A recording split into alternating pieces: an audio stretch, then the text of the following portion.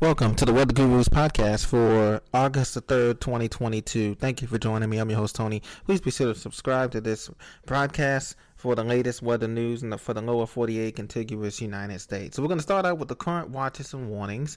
We're also going to go through the tropics, and then we're going to look at the current conditions. So first, we're going to look at the current watches and warnings. The heat continues in the nation's heartland: Dallas-Fort Worth, Houston, San Antonio, Austin, Oklahoma City, Kansas City, Wichita, St. Louis, Little Rock, Arkansas, Conway, Shreveport, Louisiana, Greenville, Mississippi, Tupelo, Memphis. These places are under heat advisories and affecting the I-95 corridor. So anywhere from the Tidewater of Virginia, Norfolk, Hampton Roads, all the way up through Washington, D.C., Baltimore, Philadelphia corridor, into Jersey, Edison, New Jersey, Turnpike, all the way into New York City, all the way up through Boston and through Maine even. Heat advisories extend today and tomorrow. These are going to very well be the dog days of summer for a lot of these locations. Heat index values will top out at 105 to 110 Fahrenheit for a lot of these locations there. In addition to that, there is also a severe thunderstorm. A line of storms moving in association with a cold front is pressing its way through the Ohio Valley. So areas, let's say from St. Louis, Missouri, through south of Champaign, Illinois, through Fort Wayne, Indiana, on into Toledo, Ohio, Detroit, Michigan, and up through the mitten of Michigan. So Detroit, Sarnia, Bad Axe, these places are going to be having some severe thunderstorm watches with storms that's going to produce probably quarter-size hail, anywhere from quarter-size to nickel-size hail, as well as gusty winds in excess of 60 miles an hour in some of these discrete cells as they march in line with this cold front that's advancing.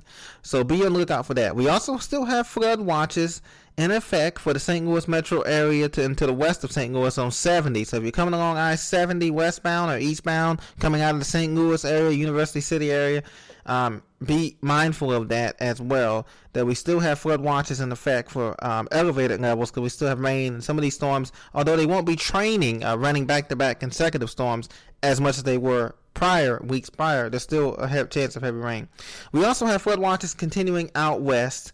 The monsoonal moisture continues to flow north of Las Vegas and Henderson, and much of Nevada's into a flood watch, as well as the high Sierras of California, anywhere from Truckee, California, down through Lake Tahoe, down through the Yosemite Canyons and Yosemite Passes down there, and into the southern LA, the Inland Empire, Riverside County, Inland San Diego, and San Bernardino counties. And we also have red flag warnings in the Pacific Northwest. That continues to be an issue. The fires, but this time it's not in Northern California. It extends eastern Oregon and the Willamette Valley, and also eastern Washington and the Walla Walla Valley, Spokane, Walla Walla, Kennewick, Washington, and then Montana, much of Montana from Cut Bank back to Helena, back to the Indian reservations and all points north in Big Sky Country. You're under a red flag warning.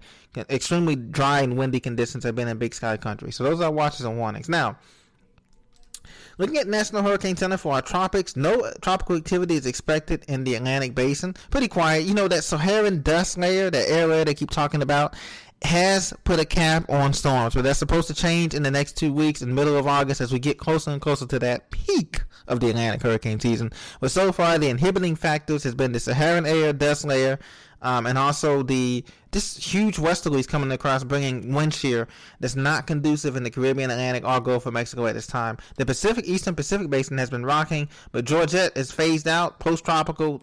This is the last advisory on it, so it's done. There's an area of interest just to the western coast of Central America, of southern Mexico, is suspected to give about a 90% chance in 5 days, a 40% chance in 4 days, and 2 days of development. So look for that to be our next storm in the Eastern Pacific. The Central Pacific looks absolutely quiet. Hawaii looks in good shape, and everything looks well there.